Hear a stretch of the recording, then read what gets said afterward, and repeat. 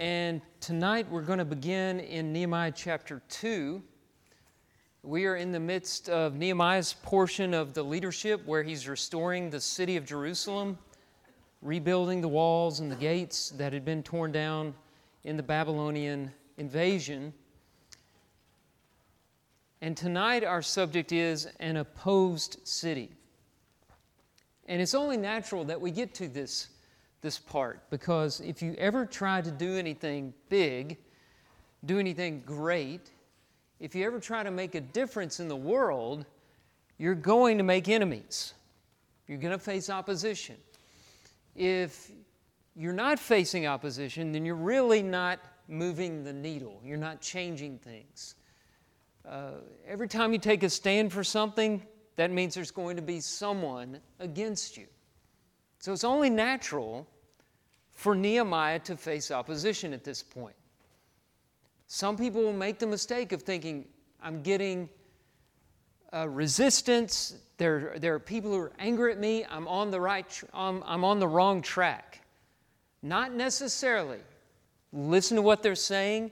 Weigh it with God's word. But it may mean you're on the right track. And in Nehemiah's case, of course, he was on the right track. Opposition takes many different forms, but maybe the most common form is deceit, lies. You know, that's the most effective tool that Satan has used throughout time.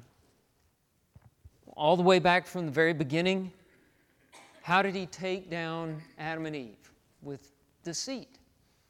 God said, in the day that you eat the fruit of the tree of the knowledge of good and evil, you will surely die. And the serpent said the opposite, right? You shall not surely die. A plain lie. There's no question about it. In John chapter 8, verse 44, Jesus told the Pharisees that they were children of the devil. Your father is the devil. And he said he's the father of lies, and he was a murderer from the beginning and has nothing to do with the truth, because there is no truth in him. And when he lies, he speaks out of his own character. It's the character of Satan to lie. You know, we serve a God who is a never-lying God. Titus 1:2. If God were to lie, he would no longer be God, because it's in the character of God to always be truthful. And Jesus says in John 8:44, it's the character of the devil to lie. So you'd be foolish ever to listen to him. Opposition often takes the form of deceit. We were introduced to three very powerful opponents of Nehemiah last week. And this is why I wanted you to turn to chapter 2. We're going to start here where we left off. Now, all three of them had kind of funny names. But don't let that fool you. These were very serious opponents. And just to review a little bit about who they were from last week, if you look at chapter 2, verse 19, they are listed there. Number 1, you have Sanballat the Horonite. He was governor of the Samaritans, which means he may have had some control over the territories that used to belong to Israel. But, you know, we're now that region that would eventually be known as Samaria, where the Samaritans lived. So that was Sanballat. And then you have Tobiah the Ammonite servant. And that name Tobiah is a Jewish name. And so it's likely this is a Jew who migrated east of the Jordan River, and we know from historical records, he and his family maintained control over that area called Ammon for many centuries, up to the 3rd century. And then the third guy here is Geshem the Arab, and he ruled, according to historical records, with his son over a league of Arabian tribes, which took control of Moab and Edom, also in the east, around the 5th century, just right before Nehemiah's day. All three were very powerful, dangerous foes, governors of provinces surrounding Judea. So just think of it as neighboring nations. They, you know, in our analogy, it'd be like Mexico and Canada getting together to oppose us. Except it's a much smaller region, of course, back then, much more localized, the opposition. Now, as I said, one of the most effective tools of opposition is lies. And we see great illustrations of this in tonight's lesson. What we're going to look at are 6 different forms of deceit that these men used to try to stop the progress on the city of Jerusalem. And with every form of deceit, you have Nehemiah giving an appropriate response. Again, Nehemiah is just a wonderful example for us tonight on how to face opposition to God's work. So let's start with the first example. The first example of deceit that we see in chapter 2, verses 19 and 20 is the misleading question. In debate, you learn to ask good questions. And sometimes the questions are designed to mislead the audience. Questions are very tricky because you're not saying anything outwardly, but you're suggesting things to people just by asking the question. Every good lawyer knows this. Every good debater knows this.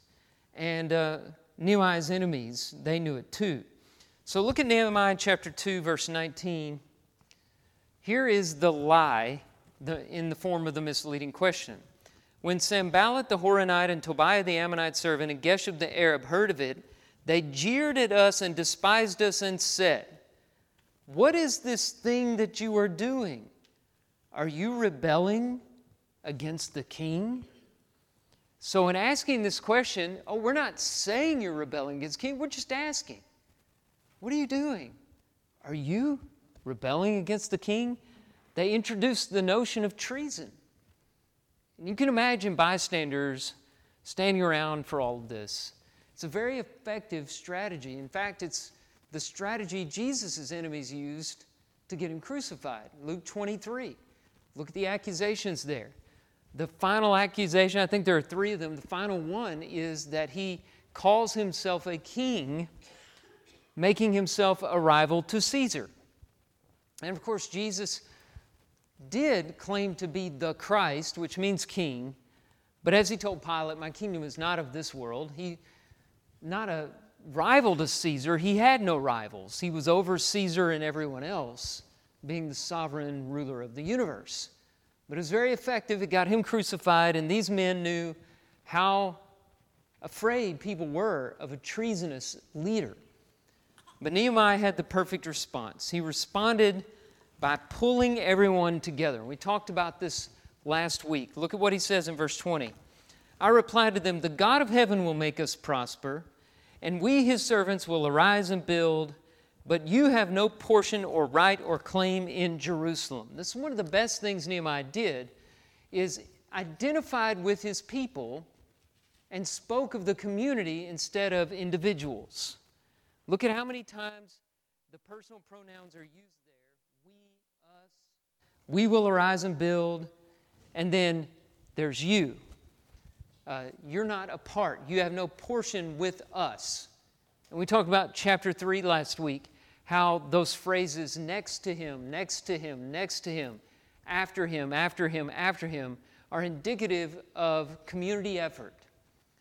So Nehemiah, he was able to fight this first lie of the misleading question by pulling everyone together and showing them the difference between themselves and the enemies. So let's go on to the second example. The second form of deceit we come into is the exaggeration. This is in chapter 4. If you want to turn your Bibles to me at Nehemiah chapter 4. There's some very imaginative exaggerations going on here. Sanballat, he starts, and here's how it reads. I'll start with verse 1. Now when Sanballat heard that we were building the wall, he was angry and greatly enraged, and he jeered at the Jews.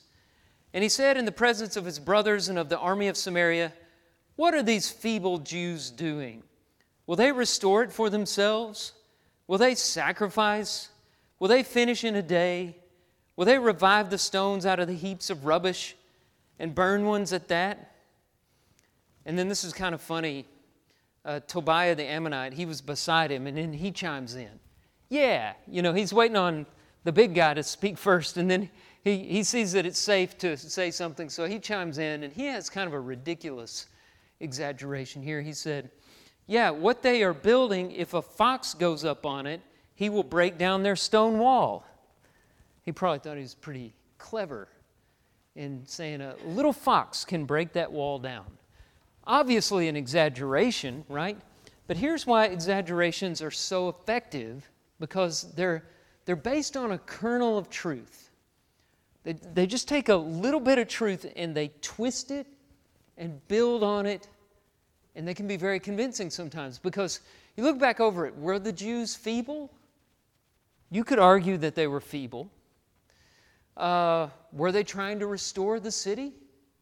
Yeah, that's what they were doing. Were they planning to sacrifice? Yeah. They weren't going to finish in a day, but they were on a fast timeline. They were trying to get done fast. They were trying to build up a wall that was rubbish. And no, foxes wouldn't be able to break it down, but the walls were weak at that moment in time. So there was a kernel of truth to what they were saying. But Nehemiah, he has a great response to this. And I've been looking forward to getting to this response. We've talked about Nehemiah's prayer life. He did not wait until it was night and everybody was in bed and then get on his knees and bow his head and pray long, eloquent prayers. Now, maybe he did that, but that's not what's recorded. The prayers of Nehemiah that are recorded are quick prayers in the midst of trials or in the midst of a problem or a challenge. And this is how he responds to the exaggeration. Now look at this prayer. Chapter 4, verses 4 and 5. Hear, O our God, for we are despised. Now I'm imagining Sanballat and Tobiah standing right in front of him. And they say this, and he doesn't respond to them. Maybe he lifts his eyes up to heaven. Maybe he casts them down to the earth. Maybe he bows his head, or he just speaks to no one who's right there in front of him. And he says, Hear, O our God, for we are despised. Turn back their taunt on their own heads and give them up to be plundered in a land where they are captives. Do not cover their guilt, and let not their sin be blotted out from your sight, for they have provoked you to anger in the presence of the builders. It's a pretty angry prayer, right? Do you ever pray like that? Lord, give him over to be plundered.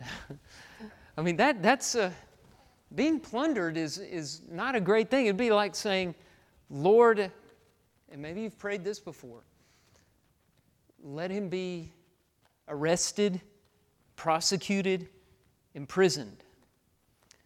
Let what he has brought on himself fall on his shoulders.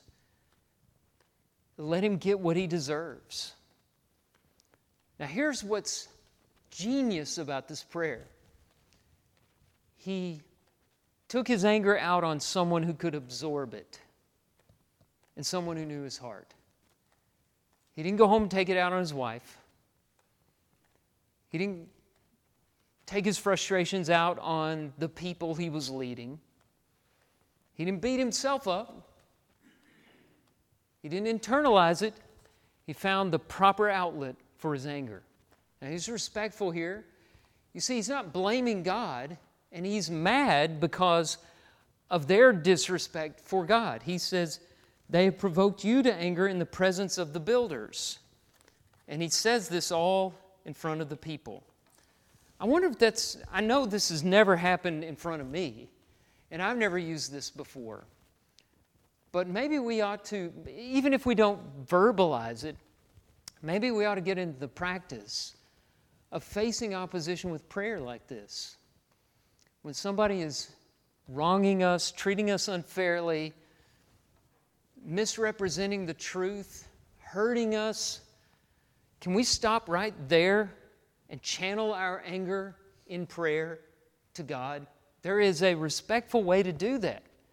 And I think Nehemiah is modeling good behavior here. And look how focused it kept him. After the prayer, Nehemiah and the builders continued to make progress. The wall was halfway done, and the people, verse 6 says, had a mind to work. You know what happens when you're gossiping and you're talking about this fight that somebody had? You're not working. They weren't talking about Sanballat and Tobiah. They weren't talking about a fox breaking down a wall or anything. They got right back to work. The exaggeration failed because of the response. Let's go to the third form, propaganda. This is in Nehemiah chapter 4 as well.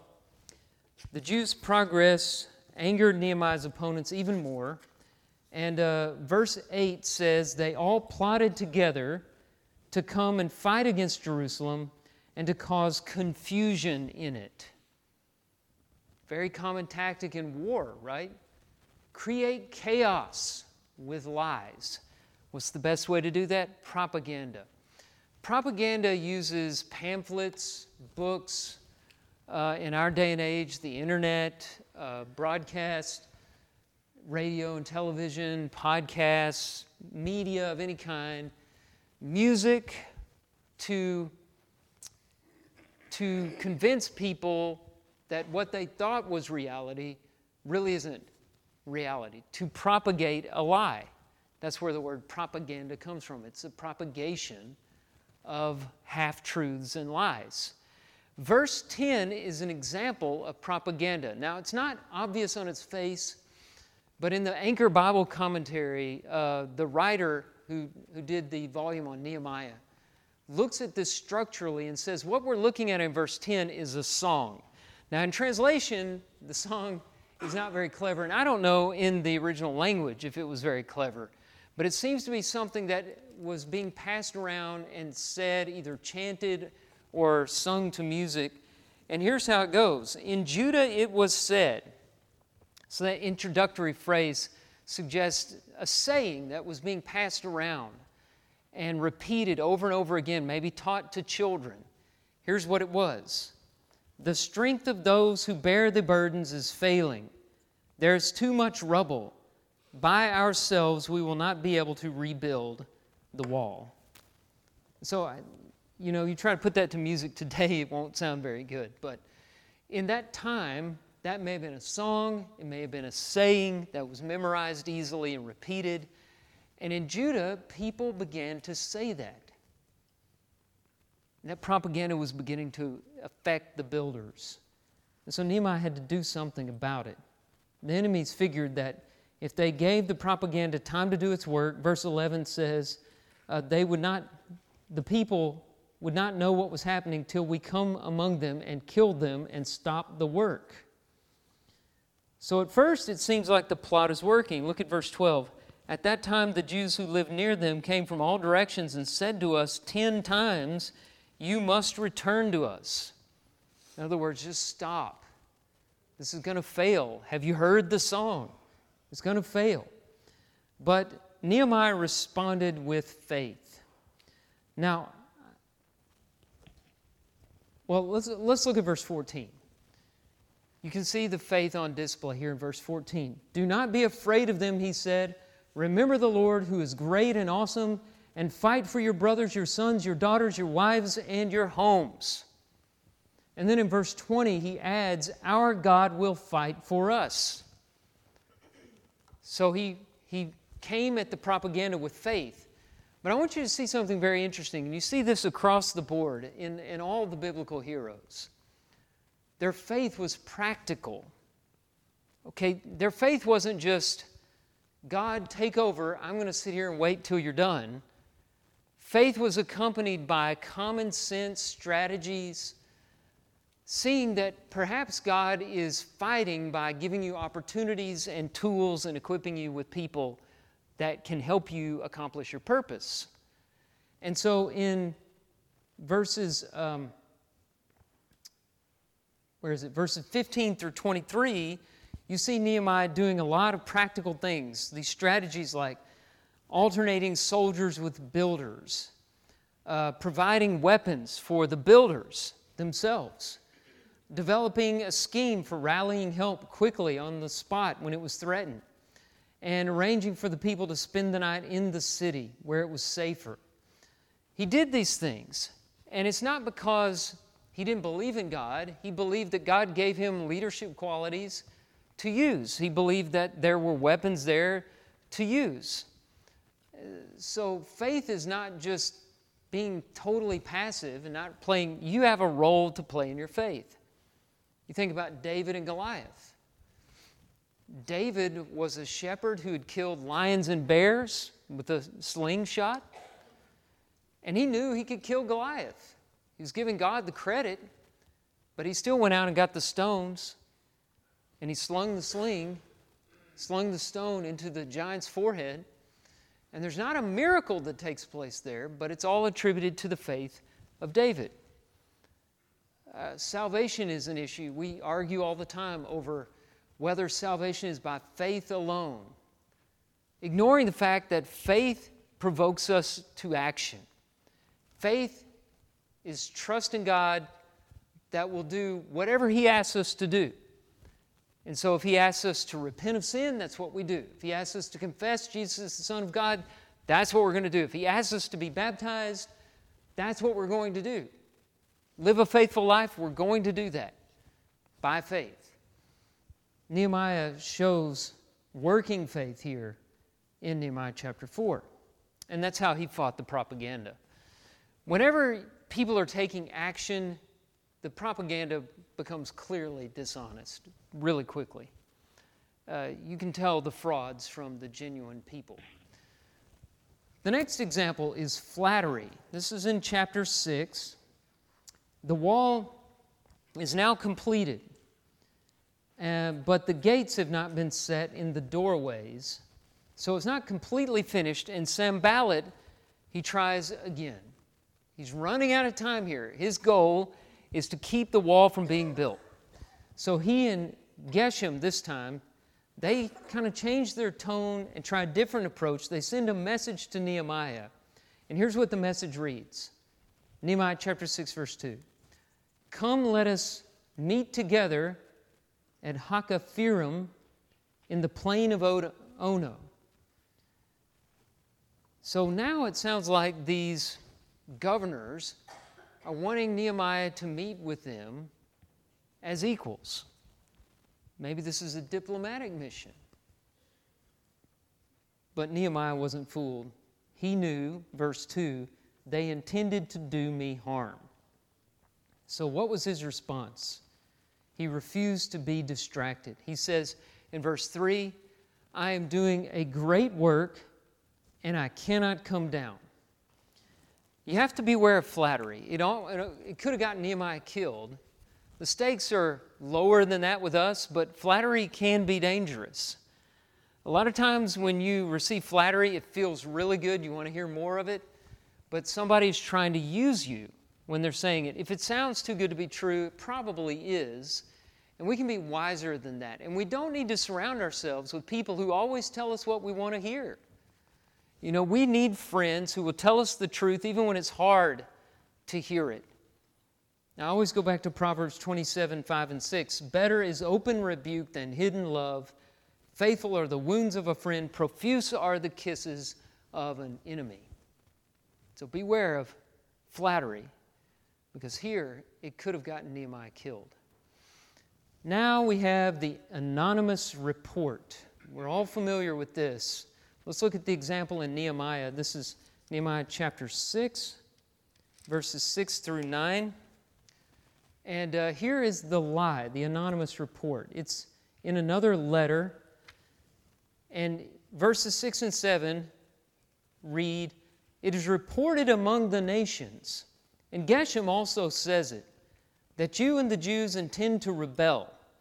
That is why you're building the wall. And according to these reports, you wish to become their king. And you have also set up prophets to proclaim concerning you in Jerusalem, there is a king in Judah. And now the king will hear of these reports, so now come and let us take counsel together. You can see how dangerous it would be for this report to get to Persia. Now, have we seen anything in Nehemiah that tells us he had a desire to become king? King of Jerusalem or king of Persia? No. He was a cupbearer. He was comfortable with that position. He was in Judea for a limited period of time, planned to go back to Persia when he was finished. Nothing about this is true. But how do they sell it? It is reported among the nations. Geshem says it too. Which nations? Well, just a lot of nations are saying it. Okay, have you heard this kind of thing before? Elders, have you heard this? Deacons, have you heard this? You know, people are saying. A lot of people are upset. Somebody came to me in confidence, and I can't tell you who said it, but how many criticisms, unfair complaints have been introduced by those words? And it may be true, it may not be true, but the position you put the person being criticized in is they have no recourse. What do they say? They have to either ignore the criticism or cave to it. And they're not allowed to have a discussion and explain themselves to the person who probably needs a little more information. And that's not the way we're supposed to handle our problems with one another. Jesus said in Matthew 5:23 and 24, if you know your brother has something against you, go to your brother. Be reconciled to your brother. In Matthew 18:15, the first step in confronting sin in somebody's life is to go to them in private. Not go behind their back, not go ask the elders to take care of your dirty work and say, now listen, leave my name out of it, I'm just trying to help. That's not helpful at all. If you love these people, you will talk to them and communicate with them as someone who loves them. We don't have to be afraid of one another if we come to each other in the right spirit. So how did Nehemiah respond to the letter? He responded with logic. Let's look at chapter 6, verses 8 and 9. What does he say? Then I sent him, saying, no such things as you say have been done, for you are inventing them out of your own mind. Very plain spoken. For they all wanted to frighten us, thinking their hands will drop from the work and it will not be done. And now another prayer. But now, O God, strengthen my hands. Nehemiah is not losing his focus. He's staying on point. One last example. This is the example of false teaching. More overt, perhaps, than the others, but these men are getting desperate, so they put this prophet, or man regarded to be a prophet, named Shemaiah, up to something. He's an old prophet, and Nehemiah may have respected him before this happened, but he goes to Nehemiah with this strange story. So we just read from Nehemiah chapter 6, verse 8 and 9. Go to verse 10. That's where this all begins. Nehemiah says, I went into the house of Shemaiah, the son of Delaiah, son of Mehetabel, who was confined to his home. He said, let us meet together in the house of God within the temple. Let us close the doors of the temple, for they are coming to kill you. Now we know somebody put him up to this, right? Because it just sounds strange. This homebound man, maybe he is regarded as a prophet, so he knows things that people can't know otherwise. But he's suggesting that Nehemiah go hide in the temple. And Nehemiah saw right through it. He said, verse 11, should such a man as I run away? And what man such as I could go into the temple and live? I will not go in. Now there's more explanation as you read on down. Verse 12. And I understood and saw that God had not sent him, but he had pronounced the prophecy against me because Tobiah and Sanballat had hired him. For this purpose he was hired, that I should be afraid and act in this way and sin, and so they could give me a bad name in order to taunt me. Then the prayer. Remember Tobiah and Sanballat, O my God, according to these things that they did, and also the prophetess Noadiah and the rest of the prophets who wanted to make me afraid. So evidently, this man wasn't the only prophet who was talking false prophecies to try to intimidate Nehemiah into doing the wrong thing. Why would it have been wrong for him to hide in the temple? The temple was not an asylum for criminals. It was not a place to run and hide in. It's God's holy dwelling place. And it had been fairly newly built, and people were still learning how to respect it. By the way, pagan temples were treated this way all the time. The Temple of Diana in Ephesus served as a bank, a museum, of course, a place of worship, and also an asylum for people who were running from the law or running from avengers who were trying to kill them. You weren't allowed to go in and shed blood in that pagan temple. And maybe they thought Nehemiah would treat God's temple this way, but he wasn't about to do it because he knew that he'd lose all credit with his people if he showed that fear. And he had to show them that he had courage and he truly believed what he'd been saying, that God will save them and lead them to success. How did he know they were wrong? Well, this is the key for false prophets. You can always listen to what they're saying and weigh that with reality or with the Word of God. So Jesus said this in Matthew 7 when he said, "Beware of false prophets who come to you in sheep's clothing, but inwardly are ravenous wolves. You will recognize them by their fruits." The fruit of a teacher is his teaching. So listen to the teaching. See if it aligns with God's Word properly in context. If it doesn't, you've got a false teacher on your hands. It's plain and simple. It doesn't matter how eloquent he is or how attractive he may be or how culturally acceptable and palatable his words are. If it doesn't match up with the Word, it's false. That's hard to see sometimes when we have a relationship to a person giving us falsehood or respect for somebody. But people lie, and we can't be naive about that. 6 times they tried to deceive Nehemiah. And if he had been the gullible type, if he'd had a weak personality, if he was a coward, this whole project would have fallen apart before it even had a chance to get started. But he stayed firm. Now, as we bring this to a close, I want you to notice that we looked at 6 cases. And in 4 of the 6 cases, we see Nehemiah in prayer. Not these big, long prayers, but these short prayers like we just read. "Oh my God, according to these things that they did," and also the prophetess who remember these people. The angry prayer in chapter 4. The other brief prayers, just a sentence long.